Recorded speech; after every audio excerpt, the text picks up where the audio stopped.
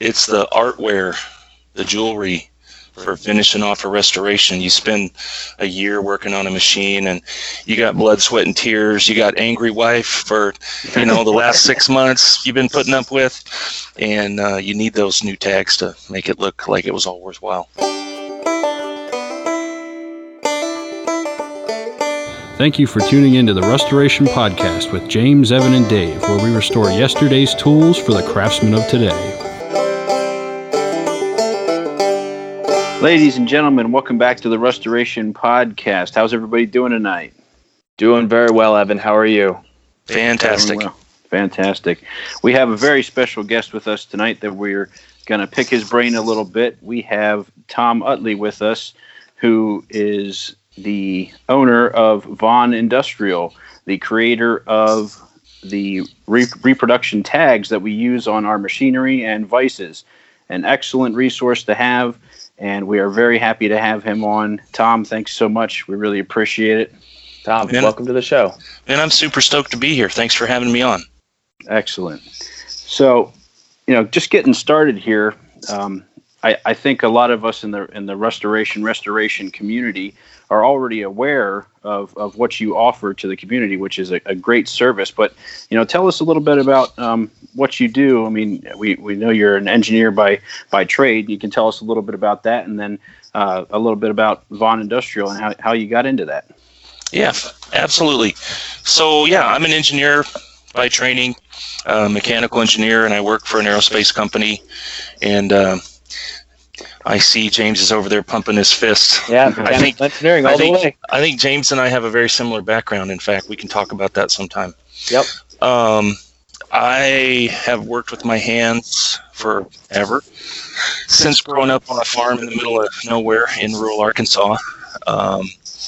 Fixing machinery and all that. Went off to school, became an engineer, and then the funny thing about engineering is if you're any good at it at all, the first thing they do is they move you up into leadership roles. And then Guess what? You don't get to do engineering anymore, right? Ah, man. Right? Amen, brother. Oh, my goodness. And so you're left frustrated, and you can't use the cool stuff at work that, you get to play with, because that's, the companies or the customers or whatever. So, like a lot of us, I do more engineering at home than I do at my high-tech day job. Okay. And a few years ago, I think it's going on about 6 years ago now, I bought a derelict South Bend 16-inch metal lathe when we were living out in northern Alabama near Huntsville.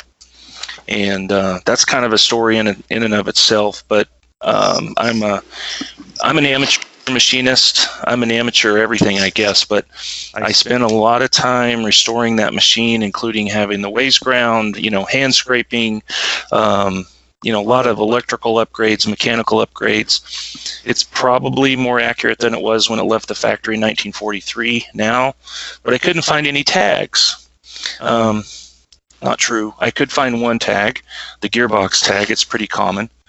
But when I started looking around, it wasn't super high quality, it wasn't etched, and I didn't really like how it played on the machine. So, like so many of us, I thought, hey, I can figure that out. And I spent a few months researching and watching a lot of YouTube and a lot of failed attempts, and finally figured out how to etch brass at home. That led to making tags for a few other friends, and then social media kicked in, and the rest is history. So big thanks to people like Keith Rucker and Adam Booth for kind of giving me a foot in the door. Yeah, awesome. Yeah, I know I've watched many of Keith's and Adam's videos, and you have made some amazing tags for their machinery, and it's when we think about that, the machinery that we're using is perfectly functional if we restore it without the tags, but something just doesn't sit right when you look at the machine and you see the four little dimples where some tag used to be, and you're like, I have to find that. And oftentimes you either have to get it from another piece of machinery that was the same, or you have to make your own. And Tom has been creating these excellent reproduction tags, and they fit so perfectly, because when like Tom said, when you spend all that time fixing up a lathe or a piece of machinery, and you get it perfect, and you get the old tag that may have been damaged or has a part missing, and you can't read it. So getting that new tag just like it was when it left the factory is the icing on the cake. So it's a fantastic resource for a lot of people in the restoration community. Yeah, I think if you're OCD enough to restore a machine tool, you're OCD enough to be bugged by poor quality tags and, like you said, missing holes. Yeah. So it's a great resource to have. So I guess go ahead, James. Oh, I was just going to say, so your very first badge was for the South Bend. Since you've made that badge and then turned around and offered your service to others, are you still using the same process? Or if you were to recreate that same badge now, is there a different way you would do it? Maybe talk us through what you saw via YouTube research that got you into it versus maybe we can leap into what your current process looks like. Yeah. So you might be surprised to know the process I use today for most tags is exactly the same. Okay. And it's heat transfer of laser toner, which is a super common way to make stuff like this. It's a process that came out of the circuit board CCA industry and electronics. It's a way to mask copper for etching circuit traces. Okay. And there are pros and cons, but maybe I could step back for a minute and kind of walk through. People might wonder how some of these tags are made, and I'll share a little bit about what I've learned about it. Sure, please. In kind of general terms, machine tags have been around since the turn of the last century. They've been made in different ways over the years. Most of the ones that you're going to see on a mainstream machine tool were probably mass-produced. And by mass-produced, I mean sheets of hundreds at a time. And they were probably either silk screened. Today we'd call that screen printing. But they were probably silk screened, or they might have been printed or masked using some kind of high-speed industrial printing equipment. They might have been masked with ink. They might have been masked with material called asphaltum. It's kind of like tar that's quite inert in the chemicals that were used to etch the tags. And you're generally going to see three materials. You're going to see brass originally, and then later you're going to see aluminum, and then in between, in the warriors, you're going to see quite a bit of zinc and tin. Yep. And the zinc ones, unfortunately, are the ones that tend to disappear the fastest. They oxidized at a pretty high clip. So the tags off my original South Bend from 1943 were actually made out of zinc, and they were almost gone. Brass seems to last the longest, oxidize the slowest, in other words. And aluminum, surprisingly, we have a kind of a misconception that aluminum doesn't tarnish, doesn't oxidize. Just the opposite is true. Aluminum is one of the most chemically active metals that we have. And the only reason that it doesn't just disappear in minutes is because it forms an oxide layer as soon as it's exposed to oxygen, and that oxide layer sort of protects it. Yeah. But if you bump it, scratch it, it immediately reoxidizes. And in fact, that's one of the problems that I have etching it chemically, and we'll talk about that in a minute. It's quite active when it interacts with, the acids that you'd use to etch brass, for example. Right.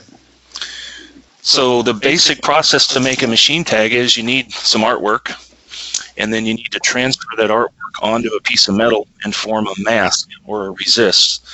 And then the resist keeps whatever etchant you're using at bay while the etchant's working on the metal that's exposed. And the etchant eats down or into the plate, and it also eats sideways under the mask, and we call that undercutting. And that's the tricky part of making stuff with really tiny text details and fine graphic lines. You have to kind of thicken up the art so that by the time you get down to the depth you want, you still have some meat on the face. Now, when you say depth, what depths are we talking here? Well, an old commercially produced tag is typically going to be on the order of 3 or 4 thousandths. They're pretty shallow. Okay. And the reason they could go that shallow is because they were coming back and applying the color with automated equipment that would put it, back where it needed to go.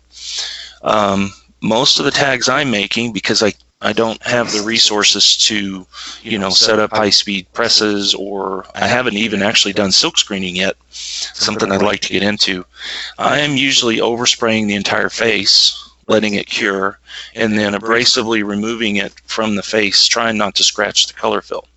Okay. So I shoot for about 10 thousandths deep when I start, and then I'll usually wind up in the, 5 to 6 thousandths deep left when I'm done polishing the face.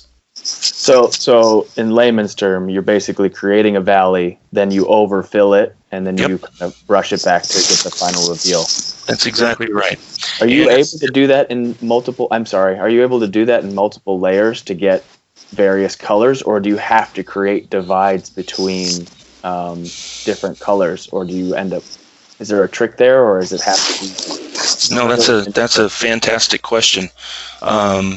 I do need a barrier to separate colors unless I am applying them with a teeny tiny brush under a microscope. And I've done that. It's no fun, but on a couple of really special tags that had 2 or 3 colors and, really no features to separate the color, that's possible. Mm-hmm. Yeah, I think of Oliver, and I think of American, where they've got like the eagles and they've got the globes, and those have really, really tiny lines and lots of color around them. When they were doing that originally, though, you believe that's probably more of a silk screen for that paint application?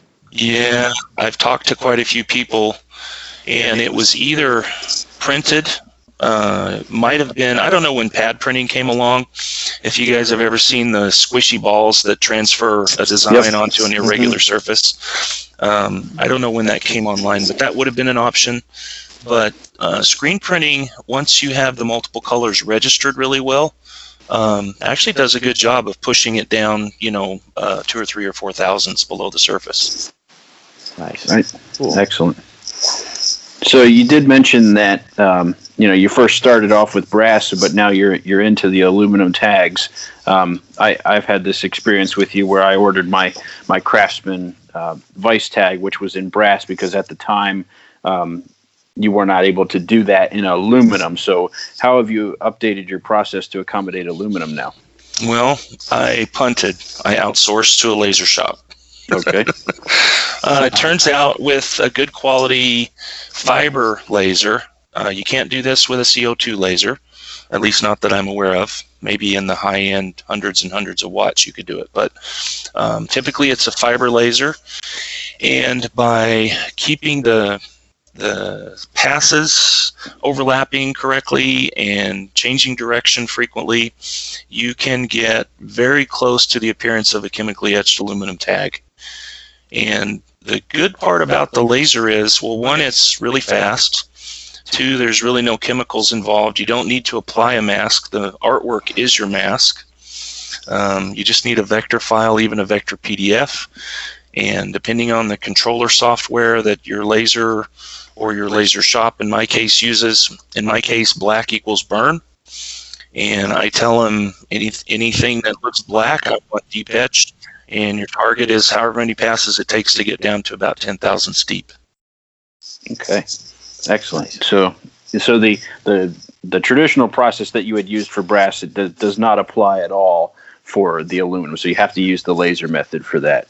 So if a tag is large enough, if the details are large enough, you can, with some babysitting, you can water down a common etchant like ferric chloride, which is what I normally use for brass. You can dilute that down, and with enough quantity, enough thermal mass, you keep the plate moving. I mean, literally in my gloved hand, I'm swishing it around for 5 or 10 minutes. You can etch aluminum in ferric chloride without it going exothermic. Okay. But if you park it, even for a few seconds, that exothermic reaction between the aluminum and the metallic salt you know how back to chemistry class, it's the Arrhenius equation. As temperature goes up, the reaction rate goes up. Well, with an exothermic reaction, you're heating the etchant. The etchant then heats the plate, which heats the etchant more, and you get a runaway thermal cycle that boils away your mask and then your toast. And it just happens in seconds. Okay. Wow. Yeah, interesting process there. The commercial etching houses where you buy, big quantity orders of nameplates that use aluminum, they use ferric chloride. I think they probably buffer it with some other chemicals, but basically I think they're keeping it moving fast enough that they're controlling the heat of that reaction, and ultimately they get a clean etch where I just really struggle on small details. Okay, I understand. Yeah. So we know that you said earlier that you started out, with redoing a tag for yourself, and then, you got some friends involved and you sold some tags to them. But now you have opened up your business there, Vaughn Industrial, where basically anybody can send you art and send you information, and you can have a tag made for them. And we did have a podcast several episodes back where we talked about restoration as a business, and I think this certainly applies here. So if you wouldn't mind, tell us a little bit about how you got into the business aspect of it and how that's been going for you. Well, I'm happy to share that experience if anybody's thinking about embarking down that path. I will say, first of all, I always wanted to be an entrepreneur. I thought I would be, fresh out of college. I thought the corporate gig would be 2 or 3 years, and then I would quickly move down to the point where I owned my own business. Reality struck. You have kids, you have a mortgage, you have a pension plan. Think of that. Yeah. Healthcare and 401k matching and all that sort of thing kicks in to keep you from being as brave as maybe you thought you were. Right. So I'm still in the big company, and 3 years away from full pension eligibility, believe it or not. So there you go. We'll see how that goes after. But in the meantime, the business aspect of it, I mean, I can trace a beeline straight back to Keith Rucker and Adam Booth. And Keith and Adam both warned me. They posted tags within a couple weeks of each other when this whole thing started. And they warned me. Adam in particular said, hey, you're going to get calls. And I thought, sure, whatever. Who's going to want me to make tags for them? And it probably wasn't 6 hours after Adam's first video hit that I'd already booked a $1,500 tag order. There you go. Wow. Your phone's ringing off the hook, email blowing up. Got crazy in the door. Yeah. I would say things have settled down to a dull roar now, but on average, I receive 1 or 2 quote requests a day. I typically convert, maybe 30 to 40% of those into jobs. And, it's turned into a thing where I spend most of my evenings that I'm not doing family stuff, working on artwork. And then I try to etch only on Saturdays because I've got to heat the tank and clean the tank and, run air hoses and everything to get the bubbler going. It's just kind of a pain to etch more than 1 day a week, but I try to batch everything in that I can. And sometimes I'll have, 15, 20, 25 plates going in the tank at one time. Yeah. Fantastic. Wow. So, yeah. Do you when you batch them together, coming from a little bit of my experience in our engineering department, we nest all our parts together. Correct. So we'll have large parts nested with small parts. We cut a lot of things on our laser and plasma machines. There's all kinds of rules that we have set up where there needs to be a certain amount of waste material in between. But for our sake, if we cut it out, it's all the same thickness. When you're nesting all these shapes together, I'm assuming that you're able to give them all the same etching characteristics. Do you ever get orders where folks are either asking you to go really, really light or really, really heavy, or is part of your process saying this is explaining how it fits into your model more than trying to take that custom request? Yeah. I will say maybe 90% of my tags that I etch here at home, at least, are in 032, which is 20 gauge, I think, brass. Okay. Sheet stock. It's a pretty common thickness of these old tags, and they vary from, I've seen really thin ones from 15 thousandths aluminum up to really thick, 1/8 inch or 3/16 tags that actually probably weren't etched, they were cast. But 90% of the tags that I do will fit really well in 032 sheet stock, whether that's brass or aluminum. And it works out really well for etching 10 thousandths deep. I have enough material left on the backside to keep it nice and flat and rigid. And it's not so thick that you can't conform it to a curved machine surface when you go to mount it on with drive rivets. Hmm. Do you end up with certain shapes that will physically move on you because of the chemical reaction, or do you still typically remain fairly flat? We have lots of rules where things are too thin, it'll start curling, the heat involved. But chemically, does that affect the badge if it's a weird shape? No, that's a very perceptive question. It's a struggle for the color fill part of it and sanding the faces. When you get rolled sheet stock like 032 brass, there's a lot of residual stresses still in that material.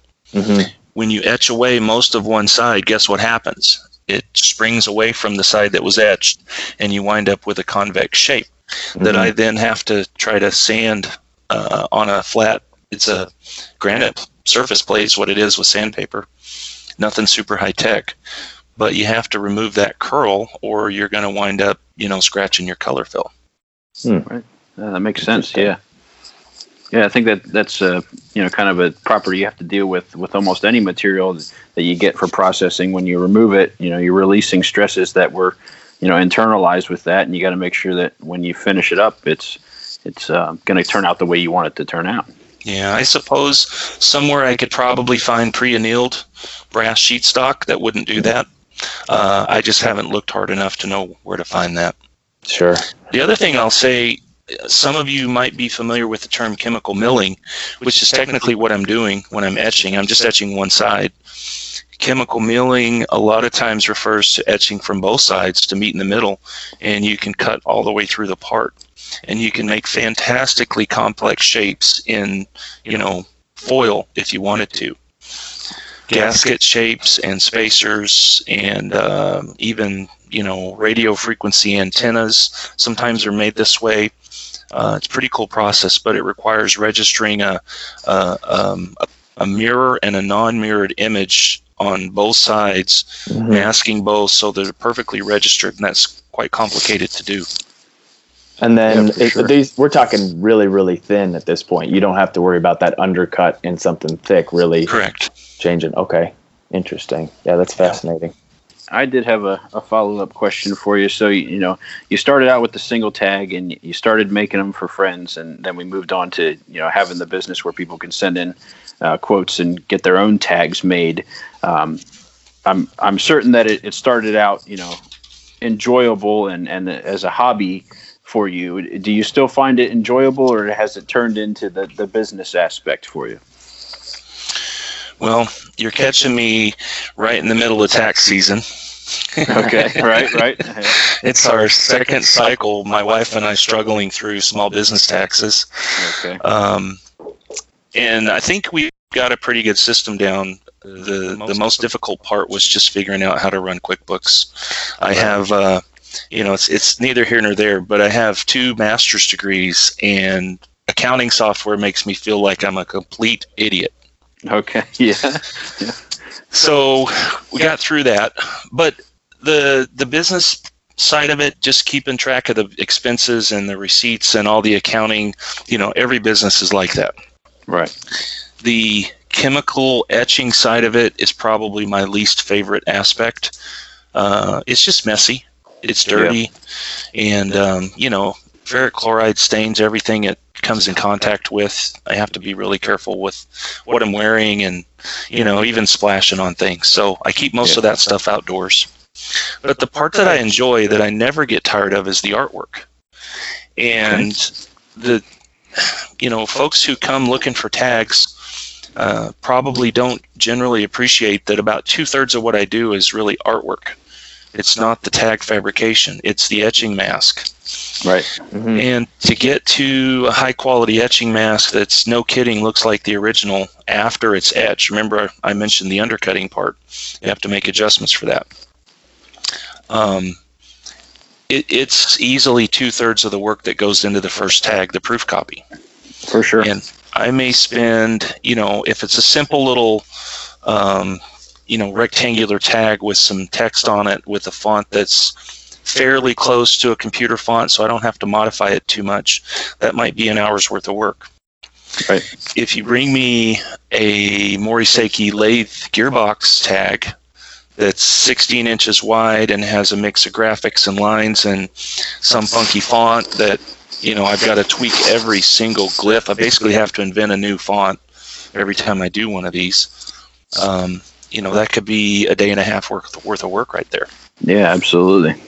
I ran into that same deal when my Craftsman Vice tag, and I had did partial of the artwork because Tom had sent me a scan he had of a Craftsman tag, and I traced that in AutoCAD and got some of it going, and I had submitted it back to him, and then he made it look even better. So you're a master with the artwork now, so it's great. Well, if I was in the real art world, I guess I'd be a what do you call them? Forger.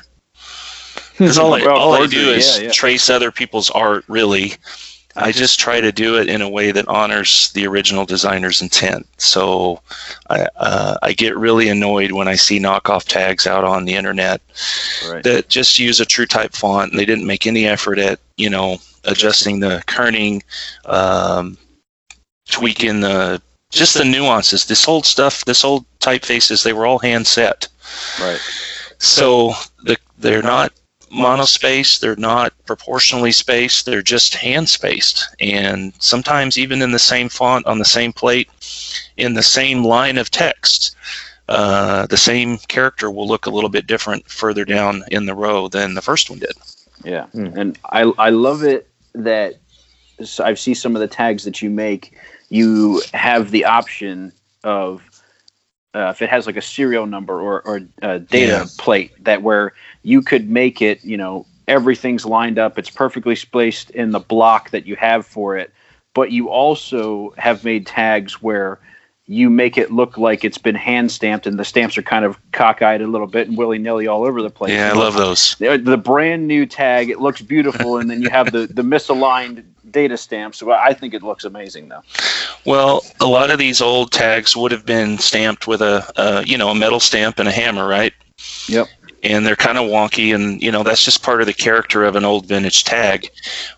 Well, you can't always find number stamps to match. I have a few sets. I probably have half a dozen sets, but finding a dead-on match at the right height with the right little serifs and everything, it's usually a challenge. And so once in a while, if the customer isn't happy with the stamps that I have, then I'll just copy the original stamp artwork, incorporate it right into the etching mask, and usually I'll let that etch about half as deep as the rest of the tag, and then pull it out, clean it, and remask the stamp pad so it's not etching anymore, and then go on down with the rest of the relief. Oh, excellent. Yeah, that's a great option to have. So another thing that we like to ask people that come on the podcast is, you do make these tags, but it sounds like you've done some restoration of your own. I mean, you talked about the South Bend lathe that you have done. Have you done any other restorations aside from that? I have quite a few. The lathe is probably the most intensive machine restoration I've done, but I've done, ball door grinders, scroll saws. I've got 3 old Delta vintage scroll saws, pre-war era, sitting in my restoration queue right now. I have a Powermatic Model 30 belt and disc sander waiting on restoration right now. In fact, I need it to do the tag work. Quite a few small little things. My Schmidt stamping presses that I used for stamping serial numbers. Right. Yep. All three of those were restorations of some sort. Arbor presses. I just whatever comes in the door. Just do a little bit of everything then. Yeah. Nice. So would you say that your lathe is your crowning jewel then? My lathe is more than a machine tool to me, and I know you guys are smiling, and everybody who's listening to this is kind of rolling their eyes right now, but I went to school on that lathe. I didn't really know much about machining when I bought it. The last time I had touched a lathe was, in the machine shop in college, here and there. Prior to that, it was high school, way back in shop class. I did not consider myself a machinist at all. And this lathe has kind of a special story. It was sold in June of 1943 to the Army, right in the middle of World War II. Okay. It was delivered to Fort McHenry, Maryland, which is the origin of the Star-Spangled Banner, if you're familiar with that. And, who knows what it did during wartime. But between wartime and the early 80s, it worked its way through government channels, and it wound up at Marshall Space Flight Center, one of the NASA centers in Huntsville, Alabama. Right. And I think it was probably in 1985, it was auctioned off as government surplus, and a local gentleman there in Huntsville bought it, his name was Bobby Callahan. And when he passed away a few years ago is when I was able to purchase the lathe from his widow. Bobby was a world-class master billiards cue maker. So he made wooden pull cue sticks and, repaired other people's cues on this lathe, which is kind of part of the good and bad story of my machine. The good was it really hadn't seen a lot of wear mechanically on the drive components. The bad news is Mr. Callahan sanded all of his wooden pull cues on the open ways without protecting them. Okay. So part of the story of this lathe was fixing, it took 50 thousandths, that's 50 thousandths, to clean up the ways when I had the ways reground. Wow. And on a metal lathe, typically however much the bed ways are worn, the saddle is going to be worn even more, because 100% of the saddle's in contact all the time. Well, the saddle had 65 thousandths worth of wear to take off the bottom. Wow. So the whole thing dropped 115 thousandths below where it was when it left the factory. Okay. So regrinding, hand scraping, the whole 9 yards to get this lathe running again. And electrical upgrades. I have an analog tack with a Hall effect sensor and an aftermarket diesel tachometer with a custom dial face on it. It's kind of cool. Wow. That's sweet. Casting patterns for the electrical controls so they would kind of fit in with the Art Deco design of the machine. Tried to keep it all looking original, but add that modern functionality. Got a couple of e-stops on it, one at each end, if things go to pot. It's just a pleasure to use, and it's on the lighter side of machine tools for a 16-inch lathe. I think the machine weighs about 2,700 pounds. Right. But compared to what most guys have in their home shops, it's really, really capable. Yeah, absolutely. And I'm just curious, how did you compensate for the loss in the saddle and the ways? Well, on a South Bend, like a lot of older banjo-style lathes, it's really not a big deal. If the center line of the tool drops, basically the saddle has dropped, which means the apron has dropped. All you really need to do is drop the rack that's under the front edge of the bed down to meet it. Okay. You drop the gearbox on the left side down to the new center line of the apron, and then the bearing support on the right side. Pretty much everything else in the drive line is taken up just by rotating the banjo around another couple degrees. Oh, okay. Not a big deal. That's awesome. Did it have any? Because I believe they hardened the ways on those, and did it? I think it was only a surface hardening. I don't know how deep it went. Did you notice any spots where the ways were soft? Yeah, all of it. all of it. Okay. The hardened South Bend option came along later. I think I don't know exact dates. I want to say like mid 50s is when that became a mainstream option. So it wasn't even on yours yet. Okay, right. That makes sense. Very cool. Yeah, that's an awesome restoration. So, when you were doing that restoration, what was your go-to tool? Like without it would have been a nightmare to get that figured out. What was your go-to tool for that? Another lathe. Another lathe. Okay. Absolutely. No question. You can't work on a lathe without a lathe. And you probably can't work on a lathe without a milling machine. I had neither. And I owe a great debt to a friend that I made through the South Bend Forum on Practical Machinists, Neil Tyson, who lives nearby in Huntsville, where we lived at the time. And you can find one of Keith Rucker's shop tours of Neil's shop. He's got a, I want to say 1930 version of the South Bend 16-inch that came off of a merchant ship that was salvaged as the ship was being broken up. Right. And he has a Bridgeport. It's actually a clone that, we use to fix everything from keyways to cutting and flipping my lead screw. So the unworn part of the lead screw was up in the use area. Lots of collars and bushings and things that you need to replace worn parts. So getting the first lathe is kind of key, but next one's going to be a lot easier. There you go. Do you have a next one in your sights?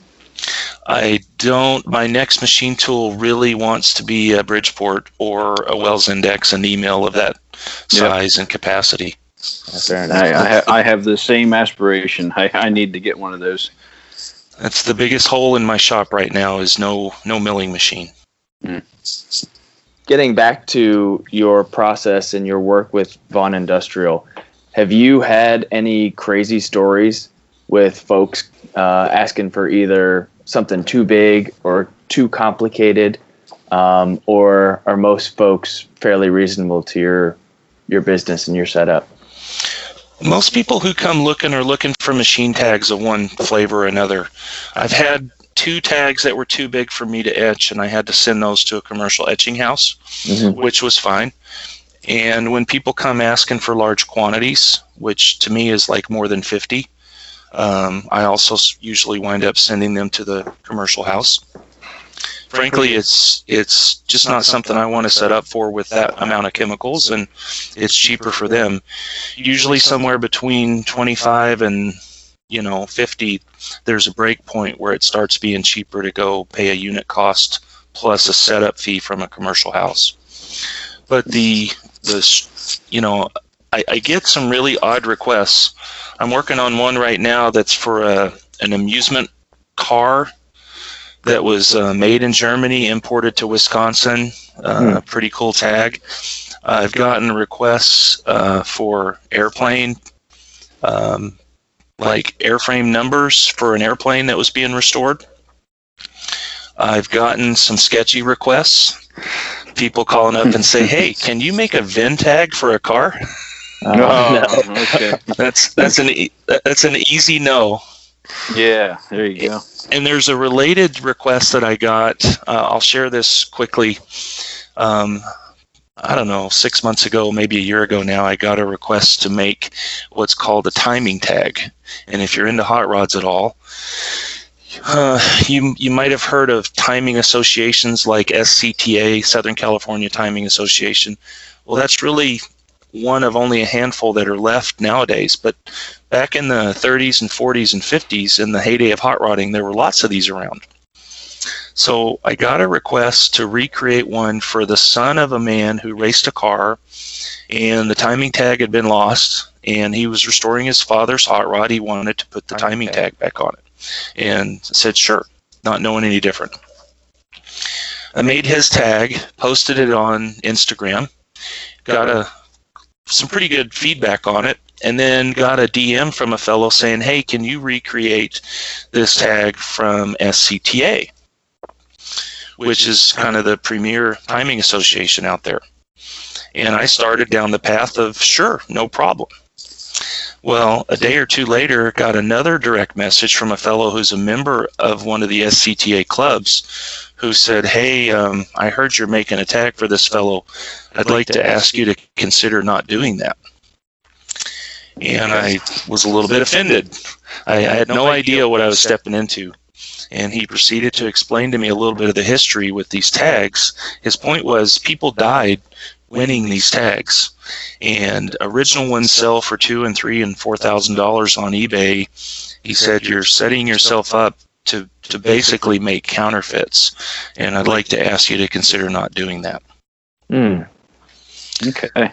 Wow. So from that point, I actually reached out to SCTA, to the leadership team, and I've been talking to them about possibly becoming a source for the old legacy tags that they don't make anymore.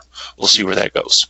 Okay, that's really interesting. Yeah, I obviously a VIN tag for a car, that makes sense, but I never would have thought for something like that. But yeah, that absolutely does make sense. So that's good that they reached out to you and let you know what was going on with that. Yeah. Yeah, I don't know much about racing. Where on the car do they locate that tag?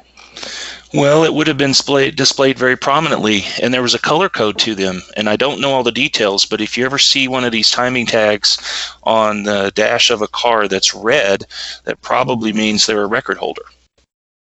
Wow. Generally, they started out black, you were an also ran, and there might have been some other colors in there, but the record holders were issued as reds, is my understanding. It would be on the dashboard. Yeah. They'd be riveted on. They might be on the cowl, but I think mostly they were pretty proud to show them off. And you might see cars out there with 5 or 6 of these things for different races they've run in. Yeah, so they wouldn't be on the outside of the car because you wouldn't want someone to try and steal them. Correct. Okay, got it. Makes sense. Very cool. That is awesome.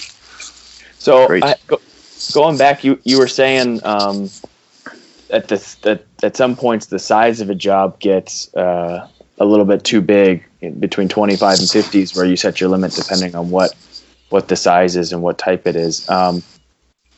That threshold, is that mostly because you're talking lots of tanks full of chemicals and it just becomes a processing issue where you've got to get rid of all this at the end, or is it a physical piece? It does. And frankly, so I'm basically a one man shop. My cost curve flatlines pretty quickly. Once I get past the first one, I get it proofed in, I make 3 or 4. They get faster, but then my learning curve basically flattens out at that point, and they're just going to take what they take, each additional copy. When you go to a commercial etching house, companies like Vision Mark in Ohio and Texas Nameplate in Texas, obviously, they will take the artwork, and after an initial, usually it's around $100 to set up your vector artwork, they'll create a UV exposure mask, and they can mask large sheets of tags, hundreds of them at once. And with proper registration, it's basically they put metal in one end and finished, ready to ship tags come out the other end, ready for inspection before packaging. Highly automated. So I might get down to a unit cost of $20 a tag, kind of at the low end for me. They might get down to, at a 100 or 200 quantity, they might get down to $6 or $8 a tag. And if you're ordering 1,000 tags, you might get them for $1.50 a piece. Oh wow! Well, that is good to know. So quantity wise, but what is your limit for a tag dimensionally? My etching tank is 18 by 18 by about 4.5 inches wide on the inside. I typically have 6 to 8 gallons of ferric chloride in play at any one time, and I have a bubbler that keeps the eddy currents, convection currents from streaking the background, randomizes the flow inside, keeps it all turbulent, and speeds up the etch and makes a nice smooth background. Excellent. Have you made a tag yet that has pushed the size limits of your tank? Yeah, I have. I have job in play right now. It's for a guy who builds really high-end hot rods, and I probably shouldn't say too much about it yet because I don't want to get out in front of him. But The concept is it's a highly detailed engine bay, probably I think 30s or 40s vintage engine with tappet covers, lots of chrome, and he designed some special badges that hold down the tappet covers, and they're deep etched in brass, and then they're sent out to be nickel plated and then chromed. Oh, wow. Brass makes a fantastic substrate for chrome, by the way. So I don't know exactly where they're at in that process. It's actually a car for a celebrity. I think it's a celebrity charity, maybe, when it's all said and done. I'm not sure of the details, but I'm expecting that build to start being publicized here shortly. Yeah, that sounds like a great project. Yeah, can't wait to see what that comes out with. I am stoked to see it. Excellent. The input to this process starts obviously with the historic artwork. What are most people's submission to you? Is usually pictures or online references?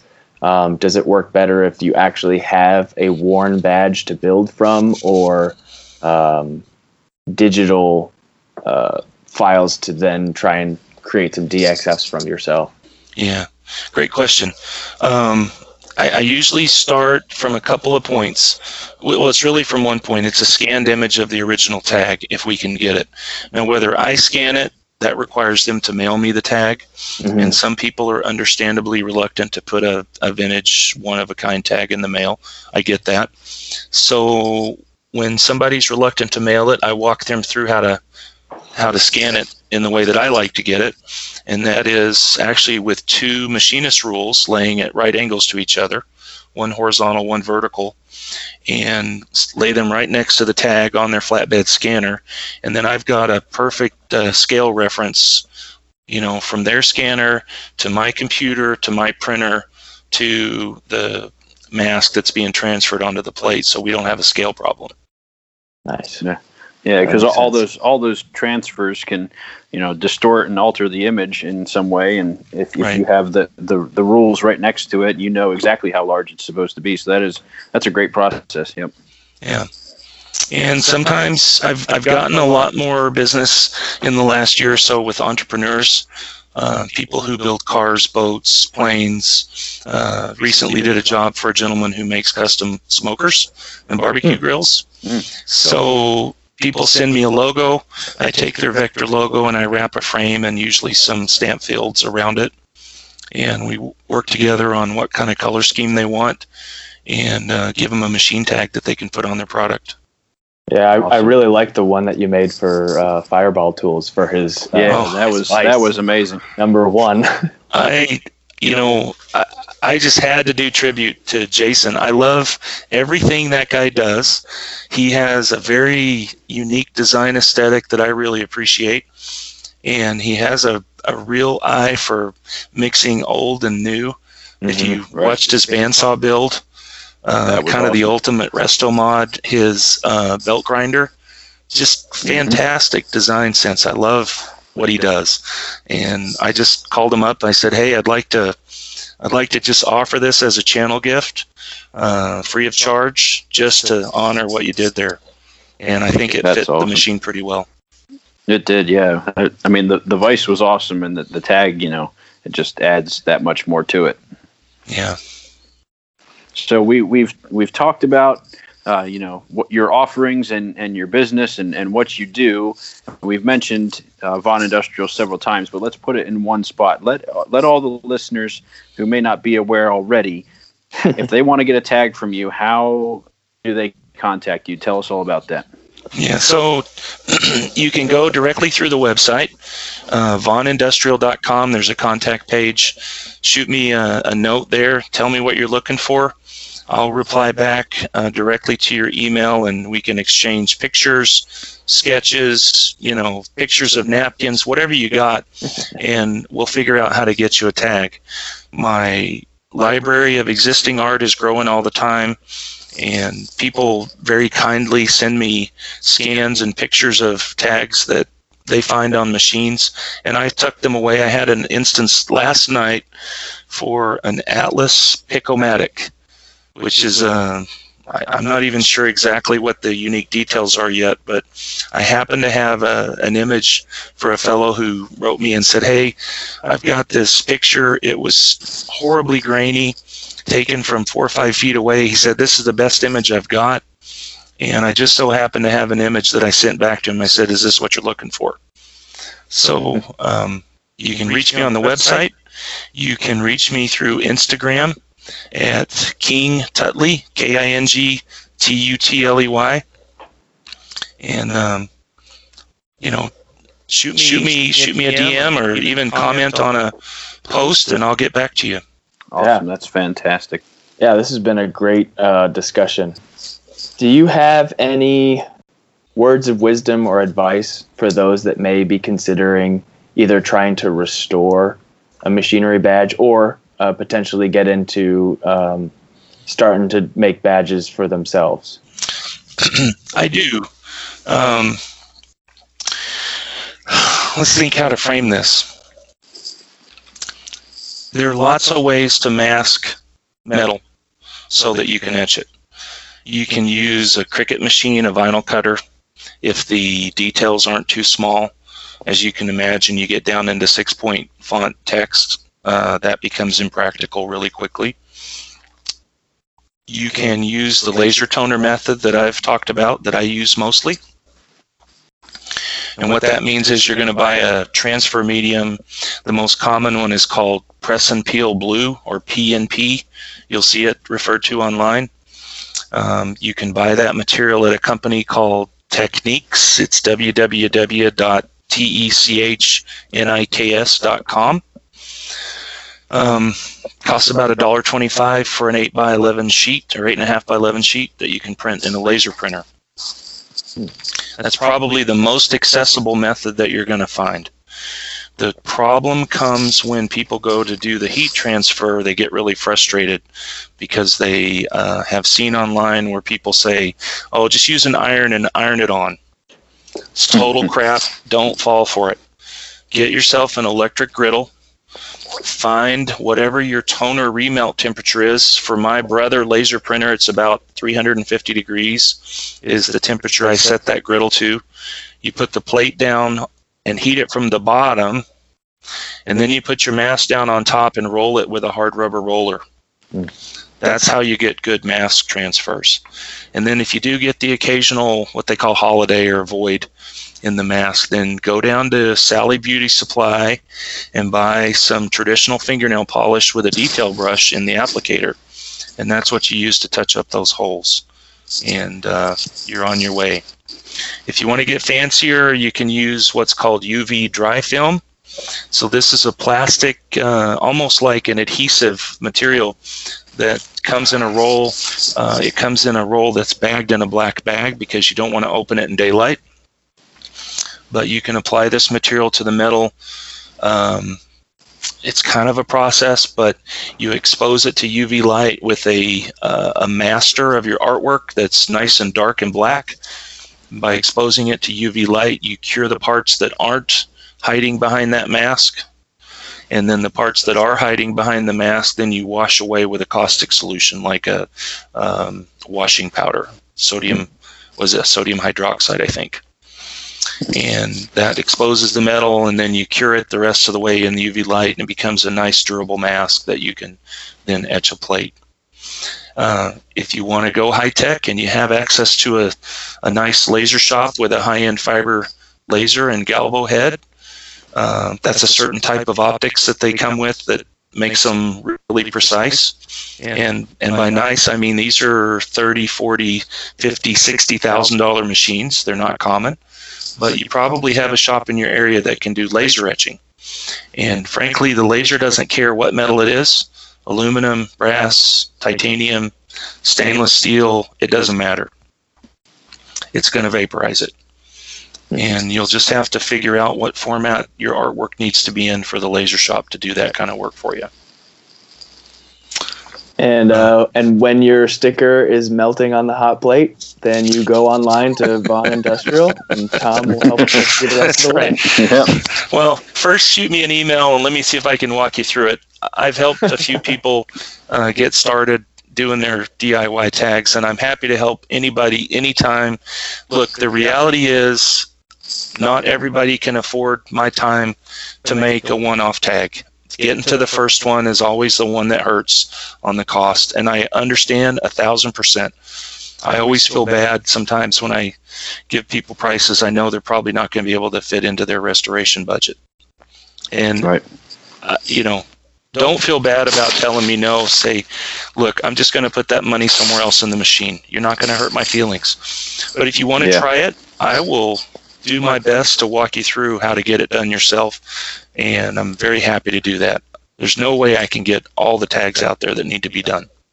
Yeah, absolutely. I mean, you've certainly got a good chunk of them and have become a fantastic resource to the restoration community. But that's one of the business points that we definitely like to harp on, is that, make sure you are getting paid for your time, and you know what you're worth, and make sure that you're fulfilling that requirement. Because if you don't do that, then you fall down the hole real quick. Well, one of the bits of wisdom that Adam Booth has given me in the last couple of years, he said, Tom, if you're getting every job that you bid, you're not bidding high enough. That makes sense. There you go. Tom, Excellent. You are the man, and we really do appreciate your time and your wisdom here. This has been an education, and it's really nice to be able to pull back the curtain a bit and appreciate the level of detail that these type of beautiful tags take to recreate. So, well, thank you very much. It's a pleasure to be here, and I'm happy to share. This is one of those things, there's just a handful of people doing this kind of work left in the world, and I'd like to see more. Yeah, for sure. That would be fantastic. Okay, ladies and gentlemen, thank you so much, Tom, for coming on the podcast. Make sure you go check him out on his Instagram at KingTutley. You can see the works that he has already created, as well as on his website, Vaughn Industrial, where you can contact him in order to submit a request to get a tag made for yourself. And you can also contact us at the Restoration Podcast on our Gmail, which is at the Restoration Podcast at gmail.com, as well as on our Instagram at the Restoration Podcast. And this has been the Restoration Podcast with James, Evan, and Dave, where we restore yesterday's tools for the craftsmen of today. Thank you, guys. Thank you, Tom. Thank you. Have a great night. Take care. Thanks for having me. Yep. Bye, everyone. Bye-bye. Bye. Bye.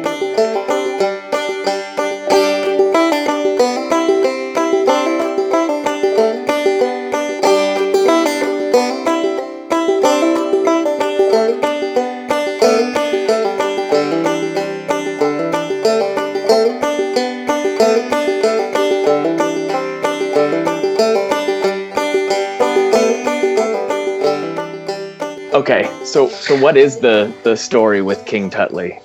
So, freaking, when I was in first grade, the Tutankhamun exhibit came from England to America. Mm-hmm. So it was all the, PBS stations carried, all the schools were, hot talking about it. We had King Tut posters all over the walls of my elementary school in Arkansas. And somebody started calling me Tutley. And then it became KingTutley, and it just kind of stuck. Wow. And so, 6 or 7 years ago, Instagram comes along. Somebody said, you need an Instagram account if you're going to post this stuff. And my kids said, Dad, set up one for you and for Mom. And, of course, all the cool ones are gone. And so we came up just on a total whim, thinking, no regrets, King Tutley and Queen Tutley. Nice. There you go. That's funny. And then I was stuck with it, man. Yeah. Now there's 8,000 followers, and I keep wanting to move it over to something more commercial, and I don't know. I don't know how that would go. Yeah. I mean, I know I can type in Tom Utley and your account will come up, but every time I go to look at it, I always type in King Tutley. And there you go. I know it'll come up, but that's been following you for a while. If it's been elementary school, wow. Well, if Adam hadn't put it directly in his videos and then Keith, I probably would have changed it early on, but at that point it was too late. That's my advertising. I've never advertised anywhere, and it's all just been social media, so I can't complain.